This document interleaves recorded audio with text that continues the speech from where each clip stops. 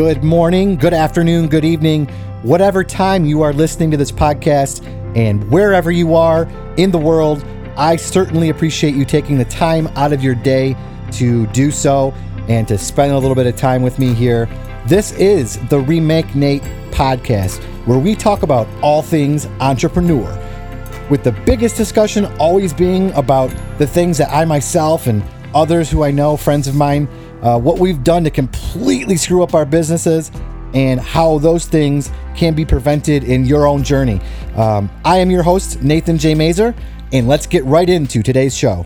Today's episode is titled, I Wish I Wouldn't Have Blank. Yeah, I know we aren't supposed to dwell on the things that we did wrong, right? And of course, that is true, but as most of us know, myself included, our mistakes, our failures, all those things, they're all just learning experiences. But I mean, let's be honest right now here. Making mistakes and failing, it sucks, right?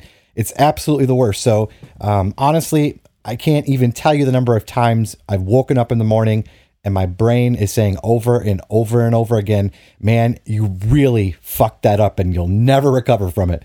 How many people out there can relate to me there with those types of feelings? I'm assuming a lot of you guys can. So all of us from time to time play the coulda, woulda, shoulda game in our heads. It is human nature to do that.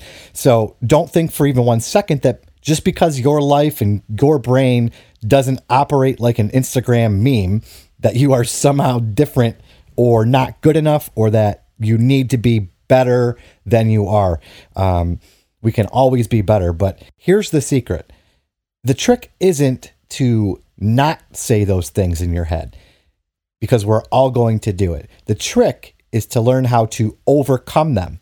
I watched an episode of the show This Is Us the other day. Anyone else watch that show? I'm assuming a lot of you guys do, because it's insanely popular. I actually really like the show. It's a very real show.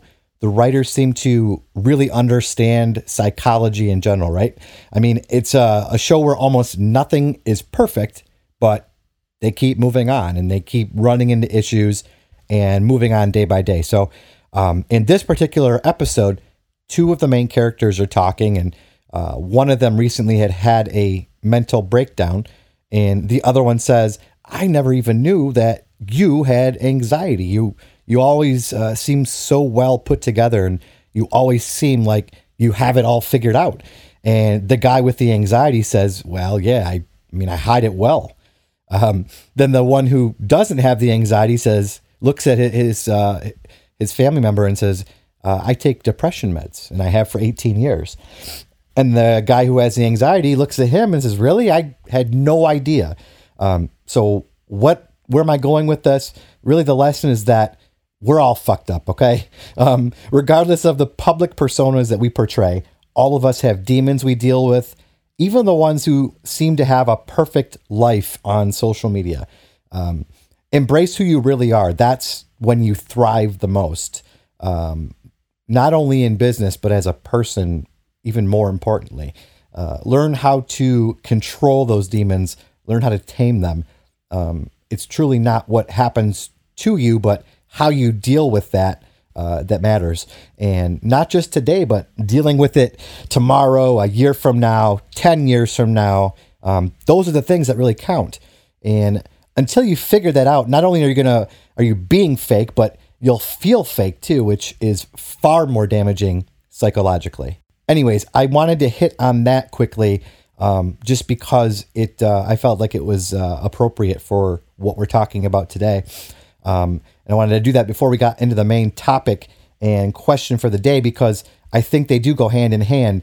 And so here's my answer to today's question.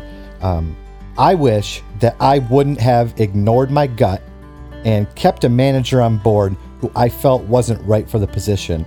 And ultimately, this person basically helped seal my demise. And here's what happened. So back in 2016, I had been looking at purchasing a couple assisted living facilities in Wisconsin. And the reason I was looking at these was because the opportunity to buy them low and turn them around and sell high was very, very possible with these facilities. So I had been going back and forth with the owner and trying to make a deal happen, and it wasn't happening.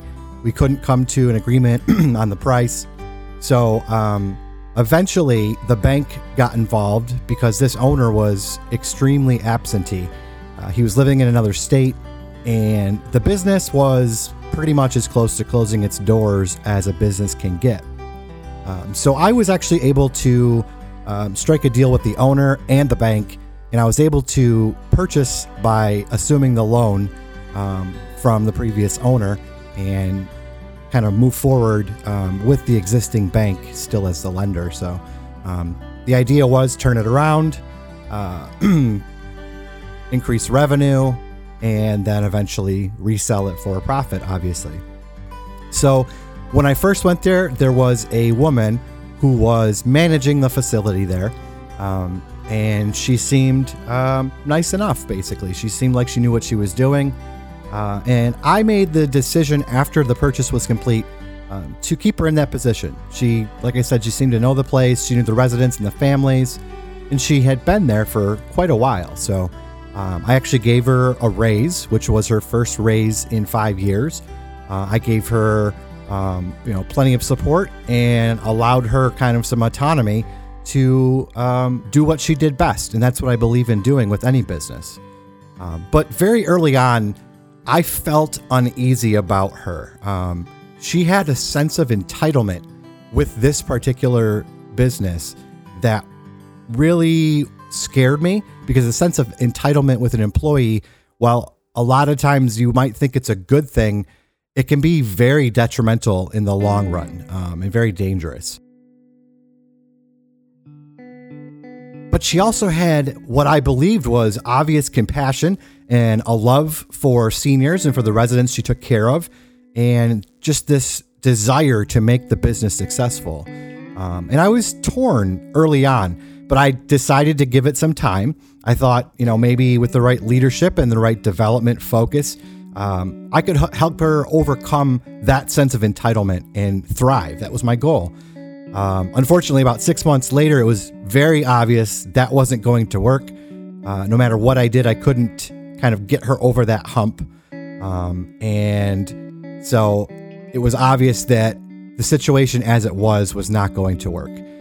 I did not fire her, however. I personally took over quite a few of her tasks, in particular the financial ones. But I kept her on board as the manager to oversee day-to-day operations, and my goal was to phase her out quickly from the other ones that kind of made me uneasy. Now, there's a good friend who once told me that there are two main things that you should never outsource in your business. Number one is your marketing, and number two is your checkbook. And he was 100% right. Now, let's back up and talk about this business as a whole, because I'm really proud of what was accomplished there just in a very short period of time. So when I completed the purchase and officially took over operations, like I said, the business was pretty much as close to closing its doors as a business can be. The owner was uninvolved in another state. But the good part about this was I was able to, like I said, basically buy the business from taking the loan over from him with very little out of pocket. So the bad part was that I obviously had a lot of work to do, which never bothers me. My team and I hit the ground running from day one. We threw everything marketing-wise at the wall. We did a ton of PR that gained us some local press and some great stories about the business, the new ownership, new management. We did radio ads, a radio on-site, when we hosted a huge grand reopening event that was really successful. And all of this together worked. Within 120 days, the revenue had increased by more than 200%. And things were definitely looking up. And I worked my ass off during this time, but to see the results totally made it worth it. Now, just as a reference point, when I took over the business, it was valued at approximately $800,000, which was close to what the loan value was. Within 6 months' time, the value, when we had it redone again, had almost doubled to a new valuation of $1.5 million. I was pumped. So back to this manager. Like I said, eventually I took a lot of the responsibility back from her, and I unfortunately kept her employed and didn't fire her. So along the way, I ended up in this very weird, very odd, stupid dispute with the bank regarding qualified expenses, and in particular, my travel expenses that I was, as most business owners do, expensing to the company. Turns out that the manager who I had considered firing, she had stayed in touch with someone from the bank. Even though I had strictly and specifically told her she was no longer permitted to access the company bank accounts, she was able to still somehow do so.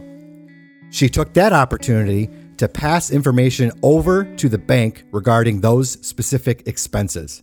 Now, keep in mind again that the business value at this point had essentially doubled, which I always found interesting time-wise. The bank then used the information she was feeding her to sue me for breach of contract. Long story short, they won.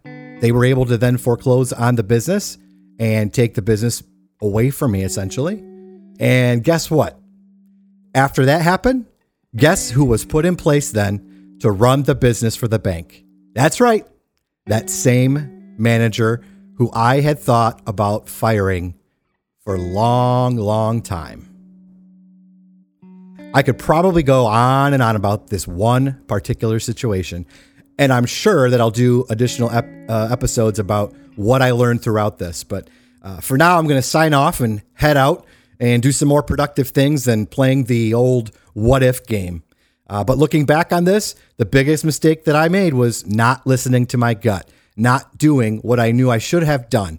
It's okay to believe in people, but never at your own expense. So once again, I wish I wouldn't have ignored my gut and kept a manager employed who I knew did not have my best interest or even the best interest of the business itself at heart. Hey, if you enjoyed this story and you'd like to hear more like it, the single most important thing that you can do is rate the podcast and subscribe to it. It helps out more than you know. Hey, and if you hated it, well, I'd like to know that too. Let me know what you would prefer to learn about, and I just might cover your topic in an upcoming episode.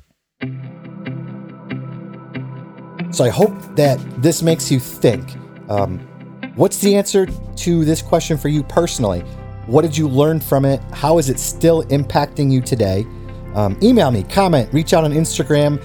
My Instagram is at Remake Nate. I'd love to hear your stories as well. That is all for today. I'm really excited to continue to contribute stories, my experiences. I've been an entrepreneur since the age of 18, so going on 20 years now. I have so many other lessons, insights, mistakes, and just massive screw-ups to share. And I plan on doing so through this podcast. So please, if you enjoyed this episode, subscribe to my podcast, share it with your friends. I really do appreciate your support way more than you guys even know. For now, this is Nathan J. Mazer signing off for the Remake Nate podcast. And as always, you have a happy and profitable day.